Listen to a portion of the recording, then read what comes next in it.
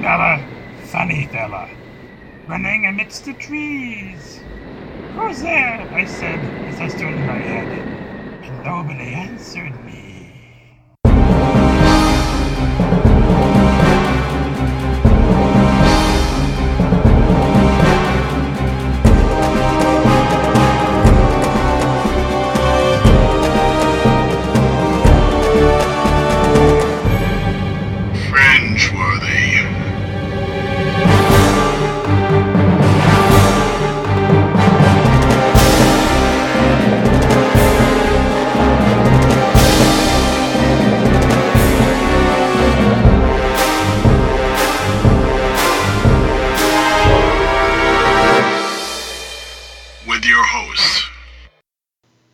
This is Bruce.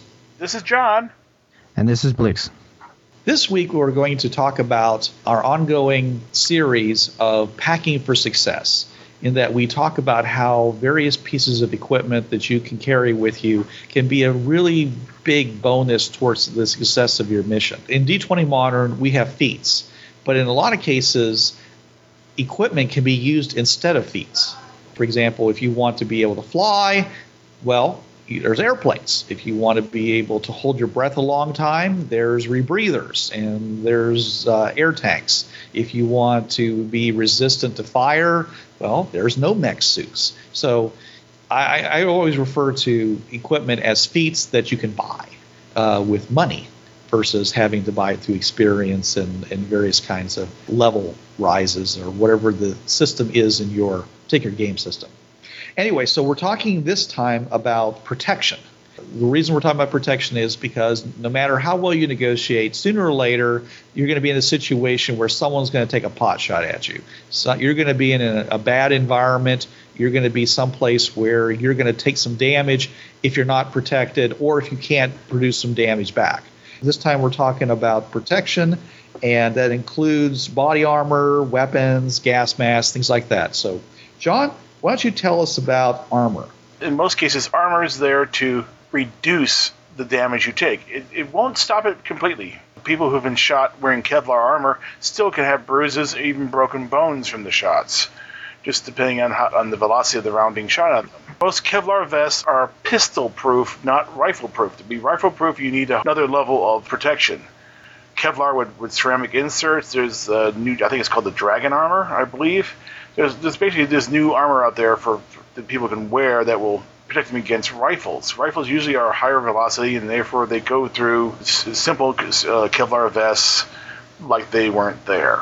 So that's in the keep mine up. Now, of course, in D20, you get an increase in your armor class. It makes you harder to hit, harder to kill at that point, but at the cost of movement, agility, and some skill use in some cases. It's more of a deflective nature. It keeps you from being hit by a bullet or projectile effectively. In the D20 Modern system, in the Fringeworthy game, we grant a lot of free feats if you go through the IDET training, and one of them is environmental suit use. And the environmental suit is the equivalent of the light back suit that's in the D20 Modern manual.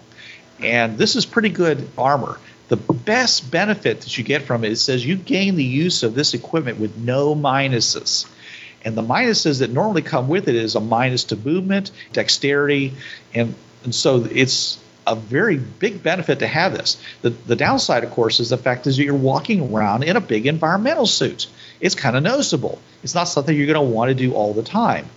And when I created characters for some of the playtesting we did, I actually gave a whole bunch of characters the undercover vest, and they ended up not using them because they took minuses from wearing the undercover vest to their defenses and their dexterity and their movement that they didn't get with the environmental suit. And they decided that it was better for them not to wear any armor at all versus wearing something that gave them minuses. So in the game, you're probably going to be wanting to wear that environmental suit whenever you're in a situation where combat's involved, unless, of course, you're not caring that much about the minuses that you get. If you're in a situation where you're defending a particular place, or if you have great dexterity, agility bonuses already, and you don't mind the minuses. So that's what the D20 system effect is. A lot of other systems, they don't put those kind of minuses, so you're perfectly free to add all kinds of different kind of armor, piecemeal armor systems. And I know that there are some variant systems for D20 Modern which allows you to put armor on piecemeal, which allows you to avoid a lot of the minuses. So you can have a flexible chest area, but then you can also put shoulder pads that are made out of hard metal, or a helmet that's made out of hard metal to give you extra protection for your head. It's also, those systems usually would have to support specific hit locations, because otherwise why would you have your armor in different parts and different levels of your armor? This doesn't just cover modern armor and such. It can refer to old armor. Say you go to a fantasy genre world or medieval world or whatever, and you're walking around. Well, a lot of people there did wear armor, so it wouldn't be uncommon for the characters to wear like a suit of chainmail. So it would be common for the players to acquire those and wear them. It'd be kind of smart for them. They're still going to take minuses. Of course, it wouldn't be as bad as a plate vest. That is always an option as well. And then don't forget, when you go into a futuristic setting, your armor could be very protective and be very lightweight and mobile and not give you so many minuses because, in the future they have improved materials. Maybe they're using, a buckyball material or something like that, a carbon nanotube type material. Even a force field. Or a force field. Now, a force field on the fringe, going through the fringe path, of course, a force field. No. It doesn't have to be electronic, or magnetic. It could be some other technology that we're not even thinking of, some kind of 0 point type of deal or something. It could be psionically powered. Maybe it's maybe that's the high tech there. But the point of the matter is that force fields generally, usually going to be electronic and magnetic or magnetic. So walking through the fringe paths are going to go down. But while you're on the world, hey, they work fine. Maybe we should do a short little survey here. So against like normal hand attacks and clubs and human-powered devices, your leather armor is going to usually be perfectly fine, which doesn't usually provide too much of a minus to your dexterity. Kevlar armor is really good versus projectile-type weapons as long as they're of an appropriate caliber, but they're not very good at all for stopping things like arrows or stopping things like knives and things like that. Well, and don't forget, like baseball bats go, Kevlar doesn't do a whole lot of good against something like a baseball bat. Right, because it's a very flexible material, which is why you like it. But for example, in one game they were using the chainmail shark suits because it gave them protection against most knives and hand attacks with clubs and things like that. Not tremendously good about that, but then they could also just jump right into the water and they didn't have to worry about running into sharks and other type of aggressive marine life, because a lot of times you're going to be in other environments than just land. You could be in the water a bunch of times. And these shark suits, they were made out of, and since I did spare no expense, they were made out of titanium. And so they were very light and did a very good job. That's true for systems that actually handle that. Unfortunately, in D20, Kevlar works just as well against a baseball bat as it does against a bullet. Right. Because they don't differentiate between high velocity and low velocity impacts. Now, like games like in Savage Worlds, vests do actually have two ratings. They have a rating for low velocity impacts, and they have one for high velocity impacts, which gives you a little bit more reality and gives you a +2 against low velocity and a +4 against high velocity. It also reduces its armor piercing capabilities as well. The best way of handling this type of thing in D20, I think, is just simply be giving resistances. So, for example, a Nomex suit, which is very little protection against any kind of cutting or shooting or something like that. It gives you fire resistance. The environmental suit does have that kind of protection. It does protect against heat and cold and gas and somewhat against hand-to-hand attacks and missile weapons and even grenades. I mean, it's just a general purpose spacesuit kind of thing. So it's something that's designed to handle micrometeorites and the coldness of space and things like that. It's going to be able to handle a lot of the extremes that you might run into in combat. But it's not going to be like Heinlein power armor. You're not going to get that. If you did have Heinlein power armor, you don't want to take it on the platforms that you want to take it in the back of your truck. Well, it's very heavy. One of the things you keep in mind is how you're going to be moving around. Your armor doesn't give you minuses to hit when you're to attack. It just gives you minuses to movement and things like that. Well, if you're in a vehicle, moving around in the vehicle, you probably don't care about that sort of thing. So you can really armor up big time. And talking about vehicles, that's something you may want to consider, armoring your vehicles. Maybe more efficient for you in terms of protection than putting armor on your person, though I would say still keep wearing that vest even though you're in your vehicle. Armoring your vehicle will actually help you resist damage and leave your vehicle in a running condition. The only downside to that is then you're making your vehicle heavier and you're lowering its gas mileage. So you want to use a very strong, like carbon fiber type material with, I don't know, maybe titanium plates in it or something. I always kind of wondered about that because I've seen ads for armored vehicles and things like that, and they're usually really heavy. They got extra thick glass, they got reinforced bodies and things like that. I think that they're really armoring them against explosives, against missiles or grenades or things like that. So I like more along the lines of what we saw in Terminator 2, where they started taking combat vests and just hanging them over the windows and along the walls, and those weren't terribly heavy. You add a layer of ballistic cloth to the inside of your vehicle, and it's not going to add a tremendous amount of weight, yet it'll stop pretty much all weapon fire that might be coming through the windows. You could also say that it's highly likely that they could have developed a ballistic foam that would go inside of the body of the car, because really what you're doing is you're talking about displacing kinetic energy, and a foam is like perfect for that. I think there have been some things where they've worked on ballistic foam and such, but IDET does have some advanced technology, so that's not far-fetched. You could say, well, IDET vehicles have a certain amount of armor. If you wanted to go this route, and say that their vehicles are really highly resistant to do handgun rounds and stuff, or you could make it available for teams that could afford it. I would say that in game terms, your vehicle would have a defense rating of 6 or 8, which are armored vehicles. Well, what about in game terms, though? What is like the defense value of, say, a Ford Pinto if if it goes through both the doors? Let's say you're sitting on the other side of you do the old movie trick where you open up the door and you get behind it and you're shooting around it. Would that car door, just in D20 terms, give you any protection? Defense is something else.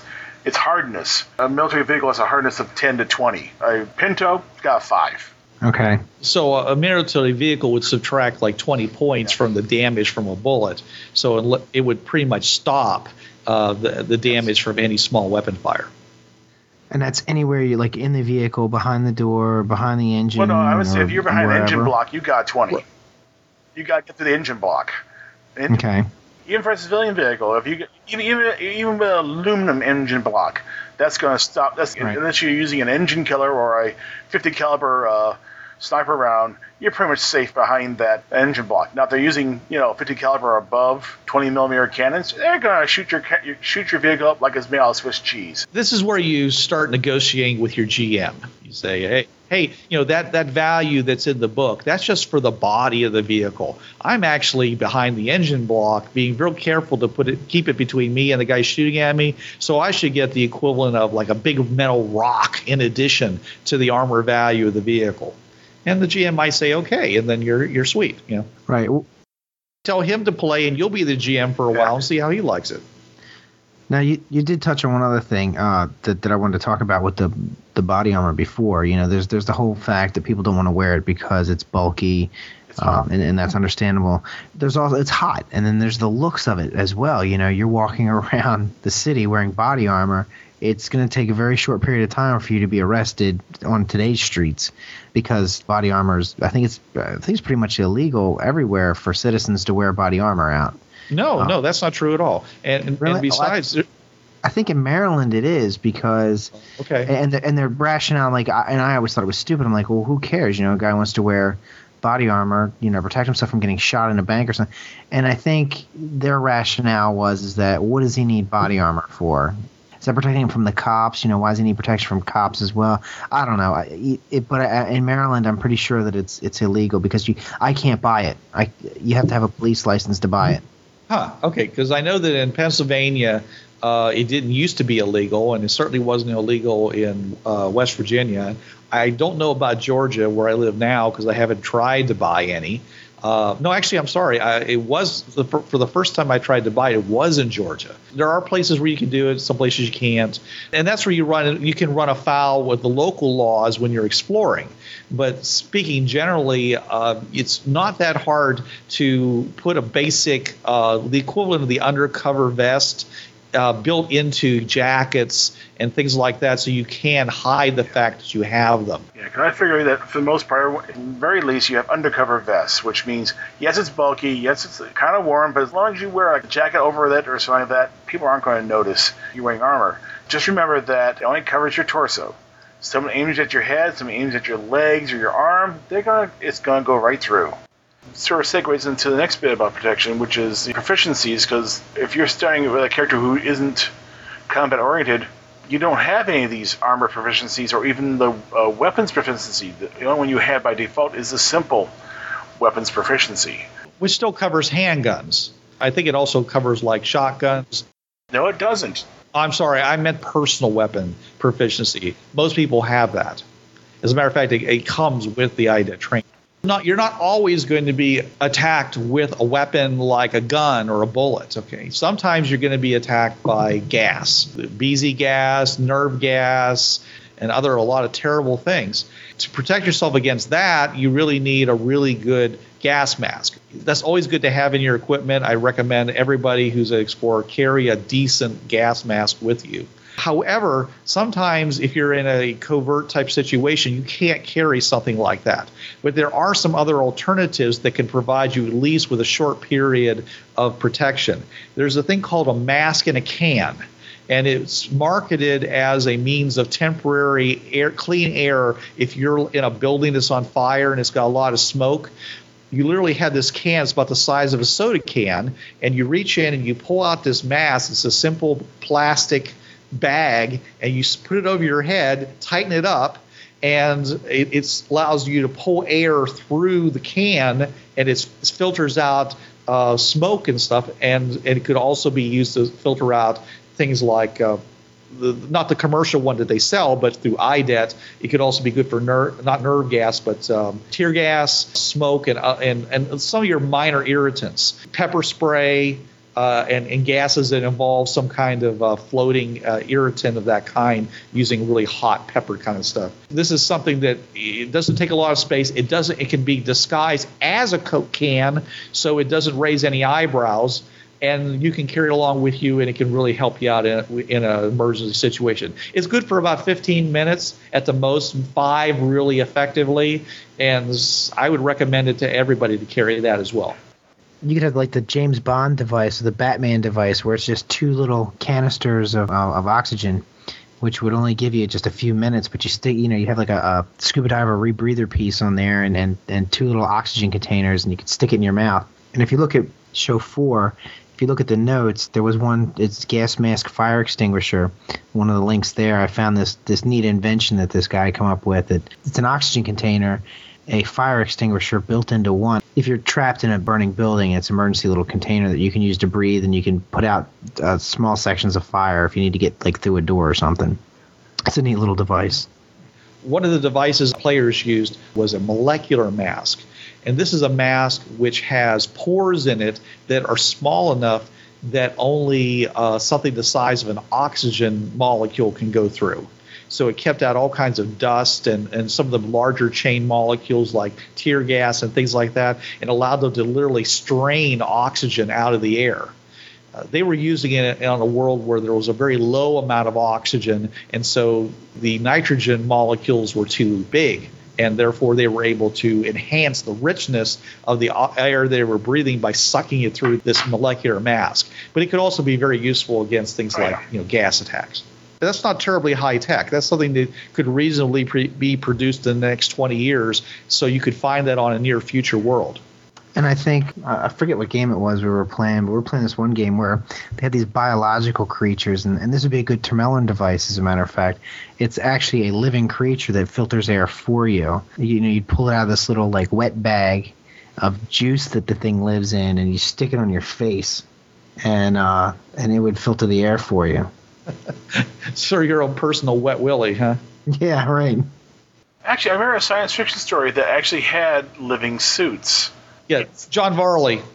I can't pronounce it. The Oak-Tree Hotline. The Oak-Tree, or how you pronounce the damn thing.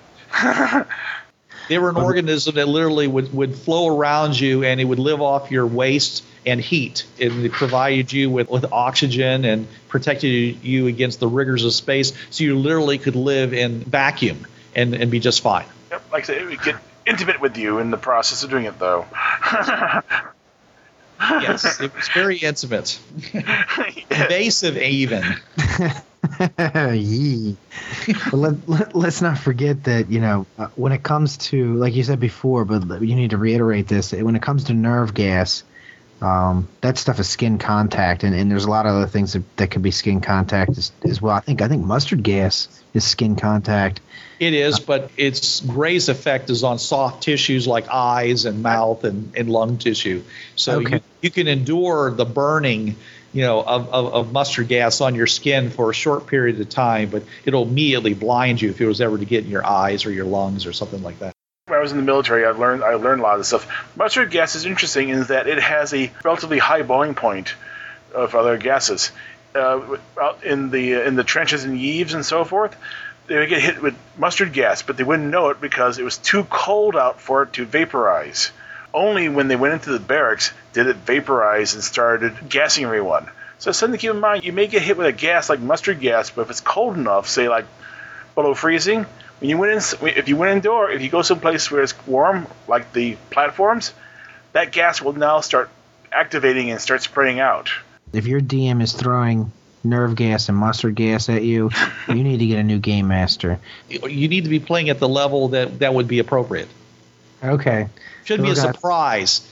Right. You should have some intel on that or something, because, that's hardly what I would call fair. There's a portal someplace in France, 1914, 1915, and hey, you know what? Yeah, or actually in Belgium, I think. In Belgium or something like that. Yeah, okay, it's time to worry about things like gas attacks and stuff like that, because it may happen. Historian on your team that would happen to be able to walk through the portal and go, wait a minute, this isn't right, and would know what to look for and everything, then I guess, you're given a fair chance. But my point was, it's just that, if you're somewhere and you have no idea that they might have nerve gas and they decide to use nerve gas on you, that's just mean. That's why I had a problem with that one world that had the binary sun. You walk through and you're walking around for a couple of minutes and you've got third-degree burns and possibly radiation poisoning as well. Well, that's a little much. So it's also one reason why I keep the Rabina portal locked down until they get a high enough level that they've got the right equipment. And certainly Hatsumi Base has full trauma setup to handle people with really bad injuries. Basically, whoever goes to the binary sun portal first is going to get a really intense sunburn, at the very least, probably third-degree sunburns. Well, when I went through that, when the game master I had at the time, he was a little more fair. It sucked, but he was a little more fair. He made it extremely hot as well, so I knew I was in trouble the second I went through that thing. So yeah, I did get burns and stuff, but I knew to get the hell out of there right away because it was blistering hot. I didn't walk around for a few minutes and go, before it was too late. He gave me the heads up right away. I drove through, I'm looking around, and all of a sudden I realized it was exceptionally hot. But when I got out, it was all right. Because when you walk through the portal, a lot of your protections like meters and sensors and things like that, they're not working for the next 10 minutes. And that's more than enough time to get a near lethal dose of ultraviolet. Yes. So. All right. Yeah. Well, speaking of near death, let's talk about things that deal death. Sometimes you just have to let God sort them out. You got to use the real lethal weapons. So what's your favorite, John? Oh, well, this thing I always get in arguments with folk because if I'm going to go for firepower, I will make sure that I have weapons that are reliable. When it comes down to rifles, assault rifles, there's nothing more reliable than the AK-47, the most popular and common assault rifle in the world.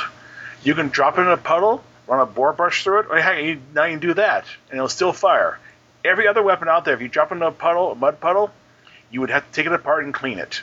I was in the military, and I used to have to take the Gem and Jenny, the other most popular assault rifle, the M16A1 and A12, and spend half an hour cleaning the full thing if it got dirty, because it would jam immediately if you tried firing it. For a long arm, I use an AK-47. When it comes down to personal weapons, handguns, I like the Beretta 9mm. You get a lot of rounds. Revolvers are nice. A semi-automatic is far more reliable and lets you put more fire down range on wherever you're shooting at. It used to be that you didn't want a semi-auto because it had a tendency to jam versus a revolver. And they both also usually had pretty much the same number of rounds in them. Now, an automatic is very reliable, and it's designed to keep those contaminants out. So it actually, in many ways, is better than the revolver. The big advantage of the revolver is you can actually mix your ammo if you want to have different kinds of ammo types in the same gun. And you can clearly see what you got. You can move the chamber around to get the right bullet in place for the next shot, if you remember where they are. Otto, what do you think about personal weapons? I'm a shotgun fan. A lot of times when you get into combat, it's close range. I think that the FBI stated that at close range, or most fights happen, most combats happen within 20 or 30 feet. And while a handgun is fantastic for that area, and I do like handgun, a shotgun would be my major weapon for just general French traveling. And we're not talking about like an assault mission. We're talking about traveling around. I like the shotgun. It's handy. You can buy all kinds of rounds for different kinds of effects. Now, granted, when you need a special effect, you're going to have to load the special round in, but it can be extremely handy. You know, you've got dragon rounds that fire flames, and, you know, if you get to futuristic worlds, you can find flechette rounds, discarding saber rounds, and all kinds of crazy stuff for shotguns, explosive rounds. That's my favorite long arm to carry around for Fringeworthy, just because they generally tend to be fairly reliable. They're very extremely versatile, which is one of the things that in Fringeworthy you need to be. And then I would go with, for handgun, this is just a fetish of mine. I like the 1911. I don't know why, but I really like that handgun. It's very simplistic. It's sturdy. It works. It can't carry as many rounds as many other the modern automatics. It's a good, solid gun. You can bash somebody in the head with it, and the thing will still work. But that's my favorite handgun. And then I would always carry a small backup revolver, like a 22, just as a throwaway gun, just a little, like something you jam in your belt, just for those extreme emergencies, and they're easily overlooked. Yeah, that's my my firearms of choice. It is a nice little weapon. I mean, if I can't get a hold of one of those, I hate to say this, a Luger of the same vintage is also quite reliable. Yeah, well, and that's another thing to mention about the 1911, about its reliability. They still sell them. It was manufactured in 1911. I mean, that's why it's called the 1911. And I know the A is an upgrade, but the point of the matter is the thing is still in circulation, and people still love that gun. So they're doing something right. For me, I don't really know that much about weapons, so I kind of look at it more in the terms of the game system itself. I want it either to be very small and concealable, or I want it to be very accurate. I know I'm not going to do a whole lot of damage with one, so I want to make sure that I can make called shots or things like that. So I try to pick handguns like that, ones that have also enough ammo that I don't have to worry about running out immediately. But if I'm going to really go for a small handgun, and I want to use it just a lot, but I would want a machine pistol that fires 22 caliber rounds. One of those ones that hardly vibrates. Put a laser sight on it, you can cut through a telephone pole with it. That's the kind of handgun I would like to have, for a couple of reasons. One reason is because it really can dish out a lot of damage. They're very accurate. They're relatively small. But to me, the most important thing is they use 22 caliber rounds. 22 caliber rounds are not very well controlled. Most people don't think of them as a real bullet. They're considered in light handguns or light rifles that people use for target shooting and stuff like that. They don't see it as an assault rifle or an assault weapon. But when you fire these things out at 1,000 rounds a minute coming out of one of these like machine pistols, you've got some serious damage. It might not be noticed by somebody when you go out and buy 5 or 6 boxes of shots. Say, yeah, I'm going to be going out to the range and shooting all afternoon, versus going out and buying, let's say, 145 caliber Magnum rounds. And they're like, okay, who are you going to kill? Yeah, that does kind of stand out. But I love shotguns too, for the same reason you like auto, because of the variety of ammo types you can put into them. I personally think the Dragon round is probably the most wonderfully scary round anybody's ever devised. You know? Yeah, I don't know how effective they are, but when you're talking about a role-playing game, they're probably more useful than they are in real life. Yeah, that's usually true in role-playing games. Your guns rarely screw up. Most people don't really know how to maintain weapons very well in role-playing games, but they still use them effectively. Other than that, if I'm going to step up beyond that, I want a good assault rifle that has a built-in laser sight and built-in grenade launcher. One that can fire a variety of different things like flares and of course, high explosive and armor-piercing type rounds.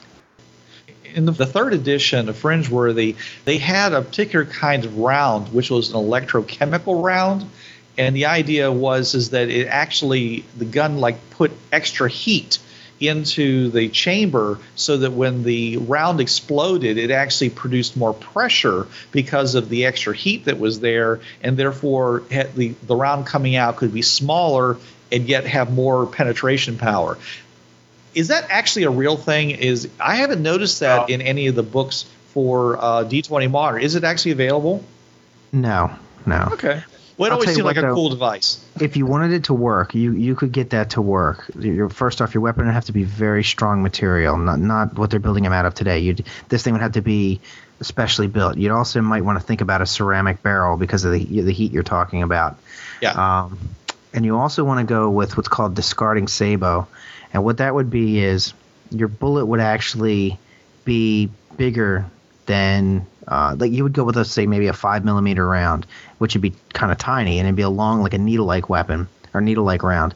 And then what it would have is it would have a jacket on it for extra weight, because when you hit something, FMA, F equals MA, which is mass times acceleration. So yeah, that you can get a bullet going fast, but you want to have some mass behind it so it has some punch.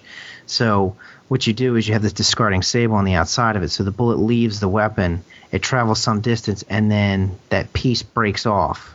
And when the bullet, or it breaks off when it hits somebody, like it's loosely fit on there. It's just on there to give the bullet momentum. So then when it hits somebody, that extra piece just flies off, and all your energy is released into the person. If you know you're going to be dealing with unarmored individuals, and you're in a situation where you're not quite sure who the good guys are and who the bad guys are unless they shoot at you, you also may want to consider going the exact opposite direction and using safety rounds. These are frangible bullets that basically shatter on impact at anything really hard. So if you're wearing a leather vest, a hard leather vest, it actually would stop the bullet. But it also means the bullet doesn't go through the person and then go through the person behind them or go through a wall. Regular sheetrock will stop the bullets from going through the wall. Well, what happens if they hit just soft flesh? It'll penetrate. It'll penetrate like an inch or so. And then the bullet comes apart? Oh, actually, it comes apart when it hits. I'm thinking that's pretty nasty, because you're talking about releasing all of the energy from that round into a 1-inch deep wound, which would literally look like an explosion coming out of the front of the guy, because normally when a bullet hits somebody, if it has enough energy, it goes through them, and a lot of the energy goes out through the back. So a lot of the energy escapes. But you're talking about utilizing all of the energy from that round. So, I mean, it would hit him, and it would literally, like if you hit him in the shoulder, you'd probably blow his arm off. Or at least shatter the bone inside. Oh, yeah. I mean, it would be nasty. It would look really nasty. And it would be, first aid would be a nightmare. Oh, yeah. Basically, its main purpose is to prevent innocents from being hurt. Right. For through and throughs or shots through walls. And it's also a good round to use on a spaceship. Oh, yeah. Of course. I read a story one time where they used shotguns with gold BBs in the rounds, because the gold being soft, when it hit flesh, it was tremendously damaging, but it wouldn't bust through sensitive equipment like control panels and things like that, and blow holes through spaceship walls or airplane walls and things like that. Except that it would. Unfortunately, gold and lead are pretty much the same, and I hate to say it, lead goes through, so would gold. And trouble, if you're talking like modern day spaceships, the hull you're talking about is about the thickness of a soda can. It's like, we didn't want to use anything that causes major damage, like a frangible round. I don't think the space shuttle is that thin. No, not the space shuttle, but the ISS is. Well, yeah, because it's not designed to be an atmosphere. Yeah. It can be really, really thin like that. Yeah. Anything that's going to be atmosphere is going to be nice and thick, but anything that doesn't actually have to leave the vacuum of space, you can have nice thin hulls. All right, now when we were talking before, you said, what would I want to take? What kind of weapons do I want to walk around with? If I said that was like if I didn't go into combat. Now, if I was going into combat, my combat weapon, like I knew we're going on a mission, like a rescue mission or an assault mission. Right. I like the FNP90. That system is fantastic. It's a bullpup design, which means that the barrel's long, so it channels a lot of the energy, but a lot of the barrel actually goes back and underneath your arm. It's further back than you would normally have in a weapon. So you're getting the barrel length to give the bullet enough energy to do some damage, but you're not sticking your weapon way out there. You saw them on a certain TV show that reminds you of Fringeworthy. They use that weapon a lot. It's a fantastic system, and they're really reliable. They're really an awesome gun. And they look cool, too. Yeah, they look cool. They look like a space gun. They hold a crap load of ammo, too. Yeah. You would like it, Bruce, because it's not a real heavy round, and the thing can spray like crazy. Great. You're an explorer, and you've got some body armor, and you've got your weapons, and you got your ammo. How much burden are you carrying around with you with all this stuff? Depends on what you're packing for. If you're packing for combat, your ammo is really heavy. It's a lot. It's going to take up a lot of your cargo. Modern soldiers carry a crap load of ammo on them, which is the reason why M16s don't have a full auto feature anymore. They have, I think, just the 6-round or 3-round burst. Mm-hmm. John? Oh, yeah. What is that? The A2, the M16A2, the new AK-107A, and the AKM, all are basically 3 bursts of single shot. Right, because you had these knuckleheads, they'd get spooked and they'd jam on the trigger and they'd empty their clip, and the soldiers couldn't carry enough ammo to actually really fight because they're constantly running out of ammo because the stuff is heavy, carrying around enough ammo to be spraying down, hosing down the battlefield. So if you're packing for combat, a good chunk of your weight is ammo. If I know I was going to go into combat, you've seen it in a certain movie about alien hunters coming to Earth. The General Electric XM214 minigun. Oh, God. Man portable. It is entirely electronic, though. You still got to wait for 10 minutes for the thing to become usable, and you need to carry fuel cells because the batteries are going to be shot on it if you just get regular batteries. But, yeah, it's man portable, weighs about 100 pounds, and it will, DC cutter most of your foes down if you be going to nasty combat. So if you know you're going to be stepping into a hell, that's the weapon to have. That's the weapon to have. And it would be really helpful to you before you do that if you could also find some world that had some kind of a assistive skeletal device, some kind, not a full power armor thing, but something that would give you a powered exoskeleton, so you could carry some of this equipment around. Like some of the mounts that they had, that wasn't an exoskeleton, but some of the mounts that they had. Aliens movies? The Aliens movies where they had this big gun and they were moving it around on some kind of a liquid floating mount. That looked really good. What they did was in the movie, they took the Steadicam mount and adapted it for those weapons. So that would be an effective tool to use with some of the heavier weapons? Yep. It wasn't just for looks, right? No. It actually was a legitimate device, right? The XM214 uses something like that too. It's also known as a GE 6-pack as well. Carries the minigun weighs about. Actually, I'm looking at the stats for it right now. It's 85 pounds and it has 1,000 rounds, which means you get about 10 seconds per shot. All right. Okay. Well, yeah, that's great. If you can find a good exoskeleton, something that can you can carry enough power to make it work, and you don't end up lugging around another 100 pounds of expended equipment, that would be great to have. Not only can it make you able to carry a lot of this heavy armament and armor, but it also means you can usually travel a lot faster than you would normally without having the limitations of a vehicle such as a Jeep or a Humvee or even the Muscovy personnel carrier. If you do have one of those, get that as close as you can to the area of combat because, well, You'll live longer that way. Then you can get out and use your man-portable weapons to finish off the job. All right. Okay, so how about explosives? What explosives actually work on the fringe path? Grenades, because grenades are entirely chemical. You pull the pin, they ignite a fuse. When you let the spoon go, you gotta remember that, folks. If you pull the pin of a grenade, you're fine as long as you don't let go of the spoon. You let go of the spoon, you usually got about 3 seconds before it goes off. It lights a fuse when that goes off. It lights a chemical fuse. That's correct. Having actually played with practice grenades and thrown a real grenade at least once in my life, yeah. And don't stand up and look when you throw it. Throw it and hit the ground. Hand grenades have a blast radius longer than you can throw them. You want to throw and run when you throw a Willie Pete grenade, because Willie Pete grenades have an even bigger blast radius than what you can throw them. And they will set you on fire. Yes. Well, even though they're called explosives, most grenades are actually, the most dangerous part of them is the shrapnel, right? That's correct. They're shrapnel weapons. In fact, baseball grenades are designed to fragment into tiny pellets for maximum damage. The old pineapple grenades would fragment, but they wouldn't normally fragment properly on the bevel cuts.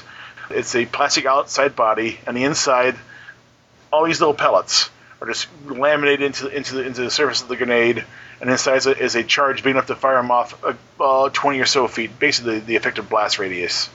So it's kind of an omnidirectional shotgun blast. That's correct. But, of course, if somebody jumps on one, it will protect people. I mean, if you want to sacrifice yourself, you can. Jump on a grenade, and your buddies will still be alive, because they may take minor damage to their feet, but, yeah, you will prevent the grenade from being omnidirectional at that point if you jump on one. But, for example, law missiles, they don't work on the fringe paths? They basically are fired through a piezoelectric fuse. Okay. In fact, most missiles are fired either through a battery or through a piezoelectric ignition system, which means they don't work on the fringe paths. What about the old thing in the breech grenade launchers? The bazookas? No. I'm thinking it's like a shotgun. Rifle guns. It's like from World War II, they had rifle grenades. Oh, no. I'm talking about, it looks like a shotgun. Like you break open a shotgun, you stick a grenade in it, you close it up, and you fire it. I mean, that would work, right? Because I think that's all just like a firing pin and chemical, isn't it? Yeah, percussion cup. Yeah, you have a percussion cap in the back behind a lifting charge that fires it off. In fact, that actually gets you the range you need for a lot of those grenades. So, especially if you're firing off Willie Pete, which is white phosphorus, if you know what Willie Pete means. It burns so hot it can draw oxygen out of water. It burns underwater. Well, I read somewhere that with modern technology, the way they're building things, they're actually thinking about phasing out the 40-millimeter grenade, because the purpose of the 20-millimeter grenade is anti-personnel, and they're finding that they can get the job done with the 20-millimeter. That's right. With the modern, with totally modern designs. Modern explosives and so forth, yeah. So I'm thinking that's actually kind of nice, because I think 20 millimeter, that's like a big shotgun round. I mean, you could carry a pump action 20 millimeter launcher, I would think. Now, this is not to be confused with a 20 millimeter cannon, right? No. 20 millimeter cannons are firing big, heavy rounds that put holes through most car armor.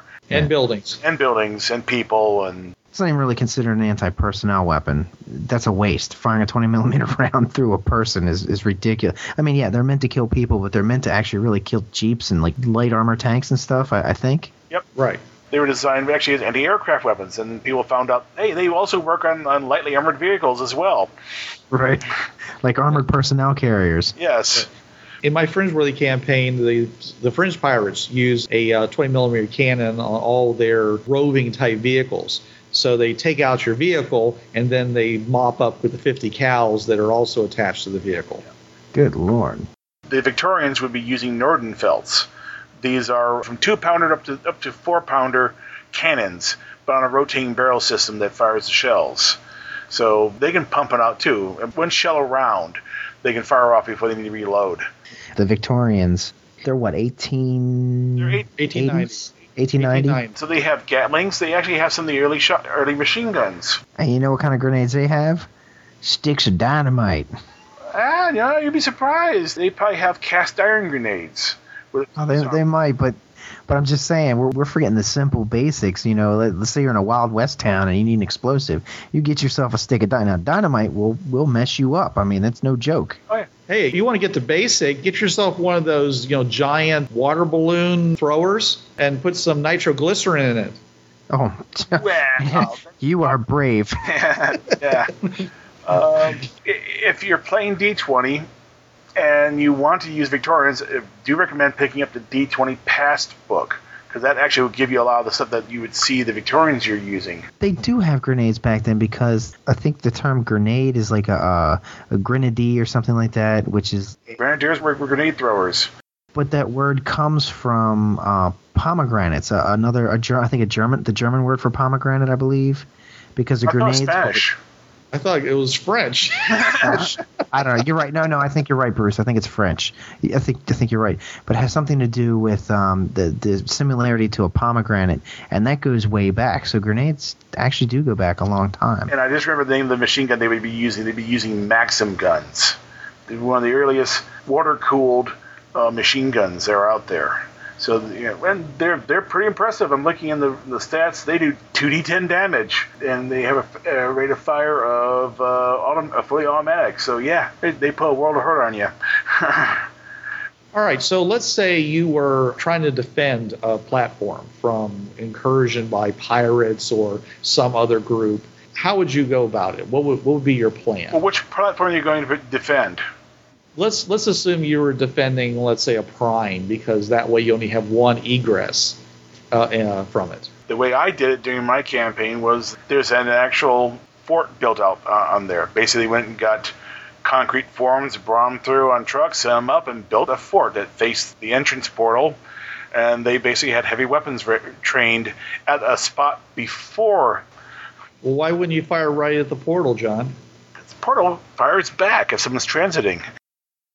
It doesn't fire at them if they've already come all the way through? That's correct. So if someone's completely transited and you shoot at him, he's fair game. But if he's still transiting, any part of him still transiting, the portal will try to protect him by firing back at the person or thing that's shooting at him. You would build a fort, is what you're saying, on the platform. Yeah, build a fort. Okay. All right. You would try to put some kind of device up there to clothesline somebody coming through the portal? Because you can clothesline someone friendly coming through. That's the problem. Okay, so you're assuming that you want someone to have free reign to come through and declare themselves, and then you just basically pound on them. Yeah. I'm looking at a situation where, in an emergency, where there's a team coming through with a wounded, you have a clothesline up or some sort of trap, they're going to get caught in the trap. And that takes time away from taking care of the injured. Now, in the previous version, there was no gravity about 90 feet up off the platform.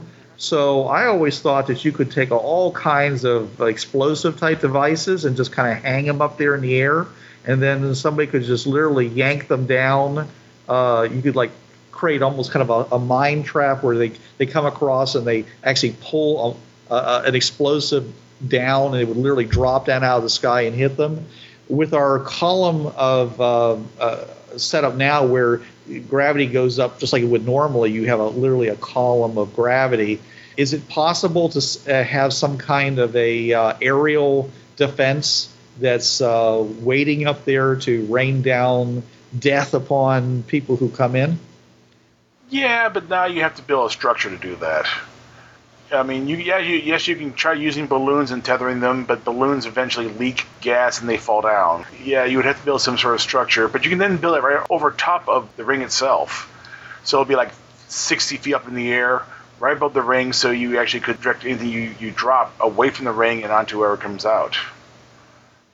Because I was always thinking that if you want to use something other than just straight explosives, I mean, if you weren't actually on the platform, then you could pretty much just light up the entire platform, not worrying about the platform being damaged if you were up in the air and they were down on the ground. Yeah. Most pirates, I've yet to see anybody have a pirate airborne. I've toyed with the idea myself, but so far I've been keeping them on wheeled vehicles and things like that. Yeah, and if their vehicles are improvised, they probably have lots of armor on the sides, but like naval ships before air combat, there was almost no armor above.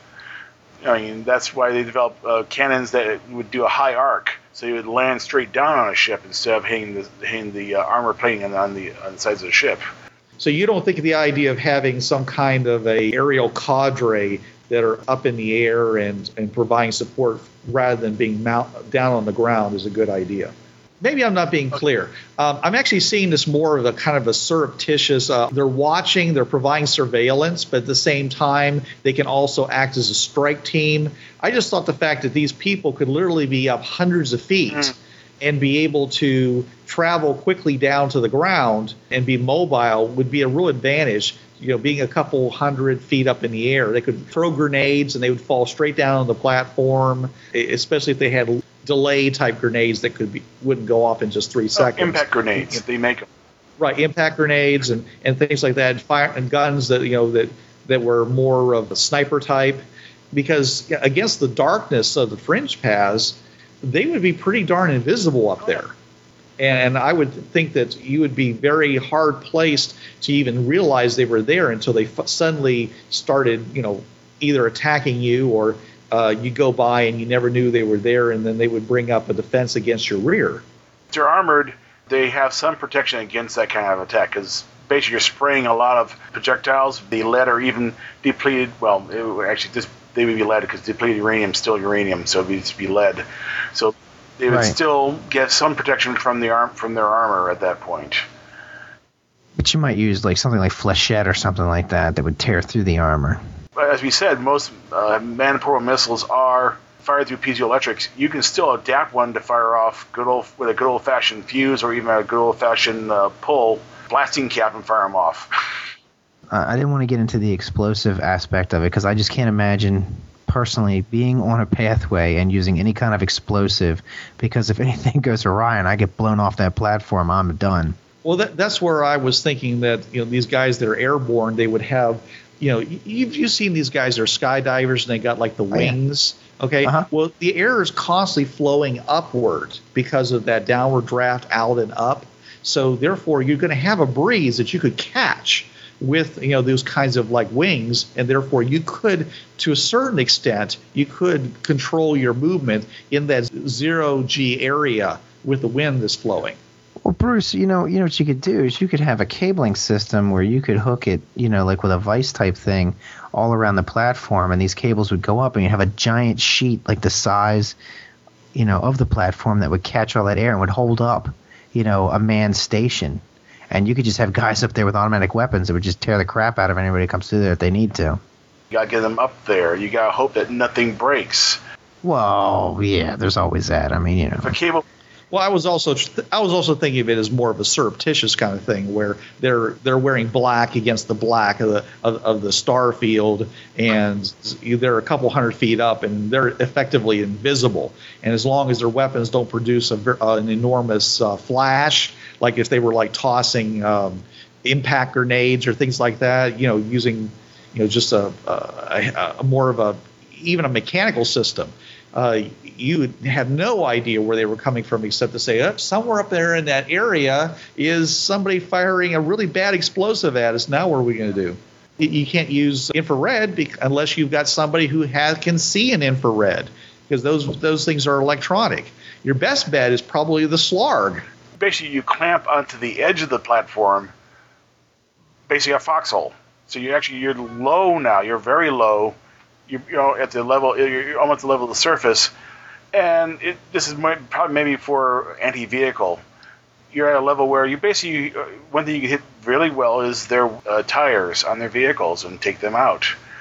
And at that point, they can't move. Now, other weapons can be brought to bear to make them surrender. Of course, once you get onto the worlds, you can use whatever you want, and then there's.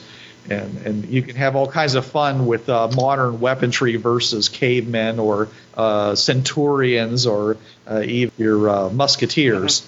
That's a nice segue into what do you carry around as a non-firearm weapon, like a melee weapon?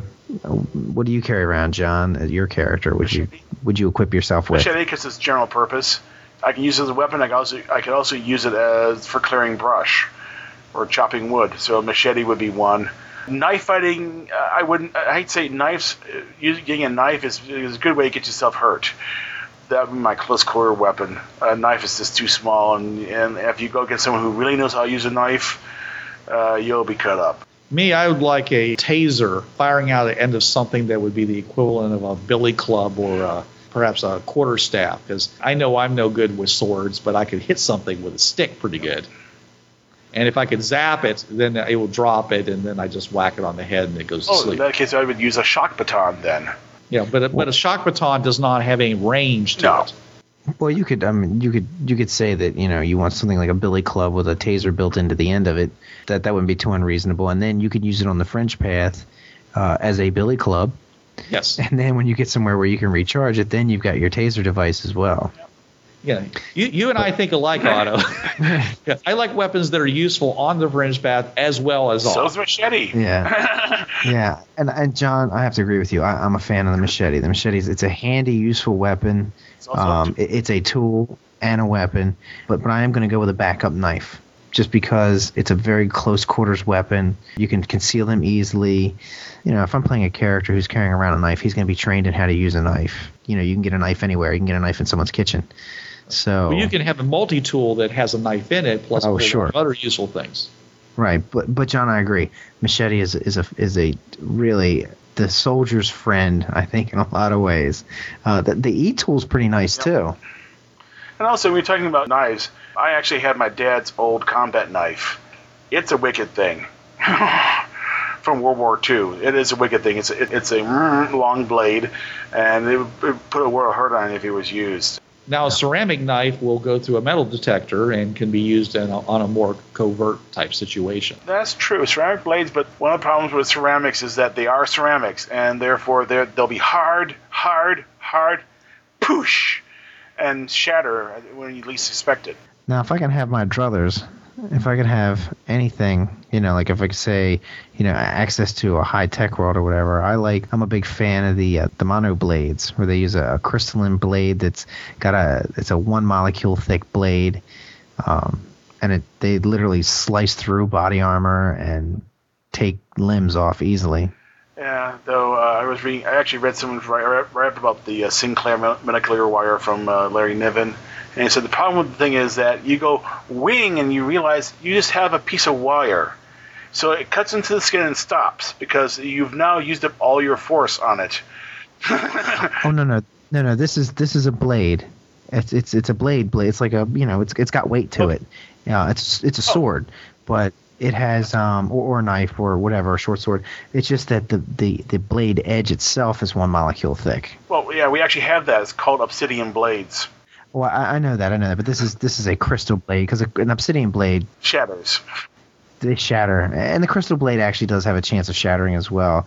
But we're talking high-tech future stuff, so I mean it's not quite and it is a role-playing game. So. I always like the vibroblade, where you've got a blade that's relatively safe, but then you turn on the little thing and it starts vibrating at 1,000 times per second, and all of a sudden your blade just slices through anything that it touches. Bruce, you have one already. Yeah. It's called electric carving knife. No. This thing oscillates. It's super high frequency. I know what you're talking about. Right, and like I say, and you don't have to worry about cutting your own hand off with it, because you as long as you push the button, it does this, and then as soon as you let go, like if it falls out of your hand, then it just turns into something that's got a relative sharpness to it. You could still stab somebody with it, but it's not going to do that. It's not going to cut through the bulkhead below you. Actually, one thing one of my players came up with was a flash gun for a camera. Turns out if it's dark outside and you fire off a flash gun in someone's face, they get stunned for a couple seconds, giving you time to do something else to them while they're trying to clear their eyes of being flashed at. I'll tell you what, if you want to have some fun, though, it's a chainsword. So basically you take a chainsaw, but instead of making it big and bulky and everything, you make it like a sword. So you fire that baby up and you wield it like a sword. Now, of course, your chain blade would have to be something a little more durable than a chainsaw, because if you took your chainsaw and actually whacked something with it, you'd probably break the blade.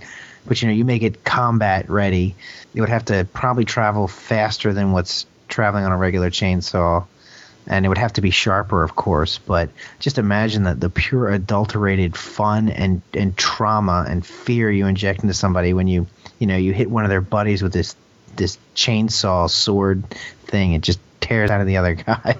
I can just see you giggling as you do this. Yeah, right. It's like, If you want to get one, you go to the Warhammer 40K universe. oh yeah, that's right. They have those there. Yeah. Right. Well, that's what I'm saying. It would have to be a combat version. You know, it would not be a chainsaw. It would be literally. You'd have to retool the whole thing. My fun one for at least non-lethal close combat would be a pair of taser gloves. Oh yeah. You go smack, wah, smack, wah, smack, wah. You're beating the crap out of the guy and he's peeing himself. Yeah. The ultimate joy buzzer. All right, so guys, what is we got to be wrapping this up soon, but what is your favorite Meller killing weapon? Like if you're going to go on a Meller hunt or there's Mellers in the area, what are you carrying on you? Flamethrower. Man, portable minigun. There you go. I mean, these guys regenerate. They regenerate.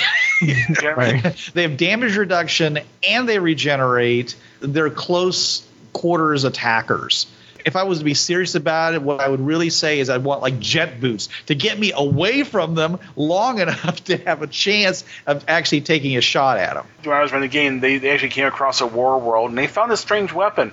When it was fully engaged, the barrels of the weapon were only 4 inches above the ground. They're trying to figure out why are the barrels 4 inches above the ground. Then they ran into the least Meller.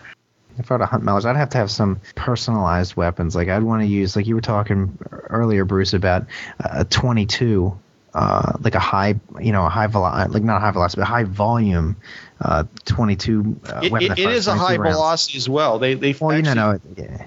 They actually fire at a much higher velocity than a normal 22 does. Oh no! But see, I would use regular 22 if I'm going against the little guys, because I don't have to use as much powder. I can use a smaller 22 round, and I'd want to have them hollow point and soft, very soft lead, like lead hollow point, so that when it hits one of those little buggers, it tears them up. But you don't want to have too much round because then you're wasting. You're carrying a lot more metal and a powder than you need to kill one of those little guys. And then you're also going to want to carry something that's got a lot of punch. And again, you want hollow point because these guys are soft. Right. Or maybe even those I can't remember. I think they're called what are they called? Talon rounds. That's what they're called. They're called Talon rounds. It's like a hollow point except it splits into 5 parts or four or 5 parts, and they're kind of hard when it splits open. So it like really, really tears things up. And I'd want like maybe a 50 caliber handgun round. So when you run into that master, that's what you pump into him. I guess I'm from the stainless steel rat, the 70 caliber fully recoilless auto pistol. Oh God. I'm thinking either that or I want the shotgun from Phantasm 2 with the 4-barrel. Actually, Atchison Street Sweeper would be one I'd use. That's a real as a combat assault shotgun. It's fully automatic. It has 20 rounds. You can fire all 20 rounds in about 2 rounds. Right. But Blake, you're right. I mean, the whole thing with a Meller is the fact that they regenerate. They do have damage reduction, but at the same time, they don't generally wear armor. Therefore, if you use a weapon that has high penetration, you're just taking out the rest of the team that's probably on the other side of it. Right. So you want to use something that it has dishes out a lot of damage, like a shotgun, that won't penetrate very far, but just does tremendous amounts of damage. And which is also why flamethrowers are nice, because they, for the same reason, they're a surface weapon. They cover a large area. Napalm sticks. Yeah, napalm's good. Napalm's real good. All that stuff. The best weapon against Meller is distance. The best weapon against Meller is intelligence and not going there. If it was that easy, then they wouldn't be a problem. If I'm going to be facetious, I would say I'd like matched pearl-handled Pangorn, which are the little weasel-like guys that spit paralyzing glob of spit at the Meller and freezes them in their tracks, which were introduced in the last edition. But those guys wouldn't like that very much, And if I'm going to be funny, A10 Warthog. I want a Warthog flying above that I can call an airstrike in on them. 20 millimeter miniguns, yeah. Right. Is this from like That's know one. a video game? No, the A10 Warthog, which is still in it's a close support combat aircraft that's used by the Air Force. Yeah, these things they're ridiculous. They eat tanks for breakfast, but they do it by firing a crap load of ammo at it. They also carry Hailfire missiles for backup. So yeah, I want a couple of those flying above, and when I get into trouble, I'll just call them in. Of course, if you really want a weapon, you want a Ripley Mark 1. The ultimate BFG. Oh, okay. Because you want to be sure. Yeah. Okay, well, I think that's great. I think we better call it. Folks, I'll recommend. Actually, I make a recommendation. If you are looking for weapons for your D20 game, you want to see if you can if you can find it, a copy of the D20 Modern Weapons Locker by Keith Potter. It's officially licensed. It has a whole bunch of weapons in it, of various pistols, rifles, machine guns. Every weapon we mentioned is in this book.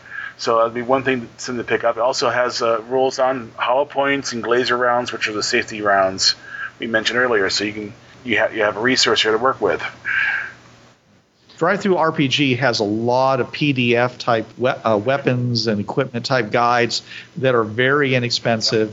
That's also a good resource, especially if you don't mind having equipment that is in PDF, which I don't. I think it's great to be able to carry 15, 20 books, and especially if the PDFs are searchable. Green Ronin put out a weapons book also, which actually covers some of the same weapons and some slightly different rules. So you can look at either one and pick the ones you like the best. And I have to pimp it just because I've always loved it, even though we talked about this earlier, that it's a pain to use, and you kind of basically got to be a ballistics expert to understand it. But it's really a great book. Is Guns by BTRC.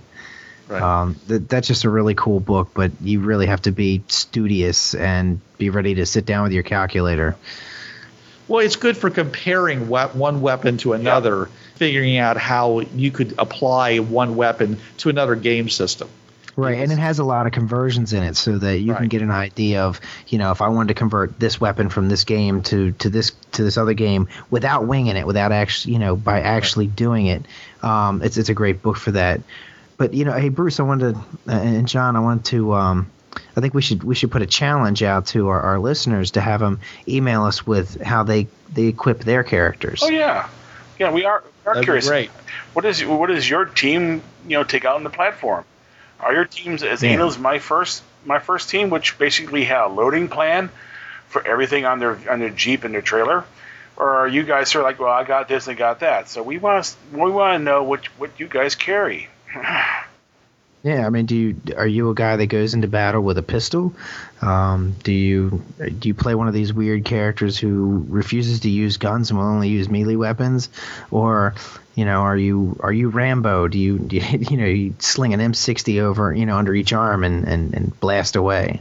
Right. Are you like my players that drive around in the Muscovy armored personnel carrier with no external weaponry, so it isn't considered to be a threat to the natives, but then they're loaded for bear on the inside and they come running out, firing machine guns? And I've seen the BRDMs and I've seen the vehicles that like the Muscovy.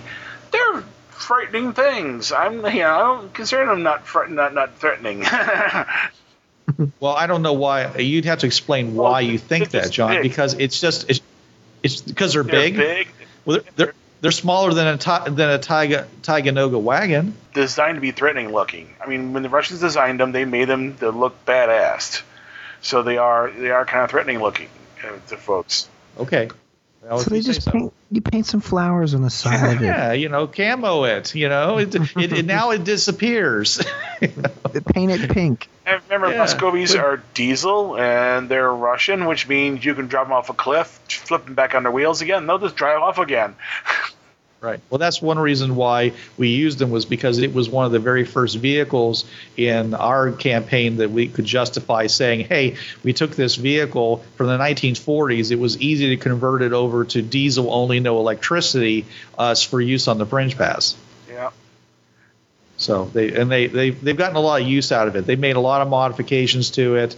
It has its limitations, but generally speaking, it managed to save their butts a couple of times versus the pirates because they weren't hit as long as they weren't hit by the 20 caliber cannon. It could basically shrug off those 50 caliber shells pretty well. It's good. Hey, let's not get too far ahead of ourselves. A strong Soviet vehicle. Let's not get too far ahead of ourselves. We have a vehicle show coming up. Yeah. All right. Yeah, we got vehicles. Something to keep an eye on. Well, thank you once again for joining us for the Fringeworthy broadcast. We hope that the tips and the equipment that we just discussed will be helpful to you in your campaign. At least make you aware of some of the options you have when you're faced with less than friendly people on the fringe paths or off the fringe paths.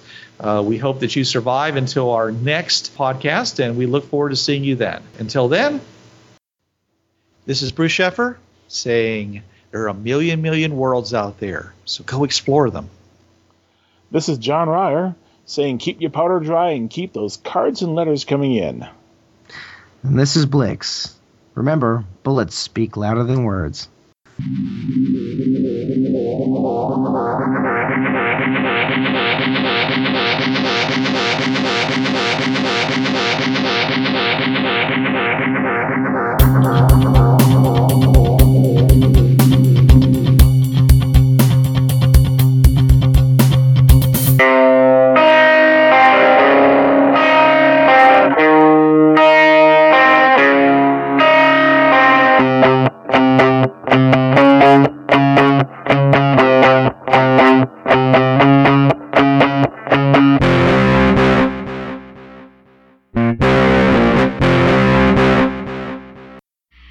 This has been the Fringeworthy Podcast.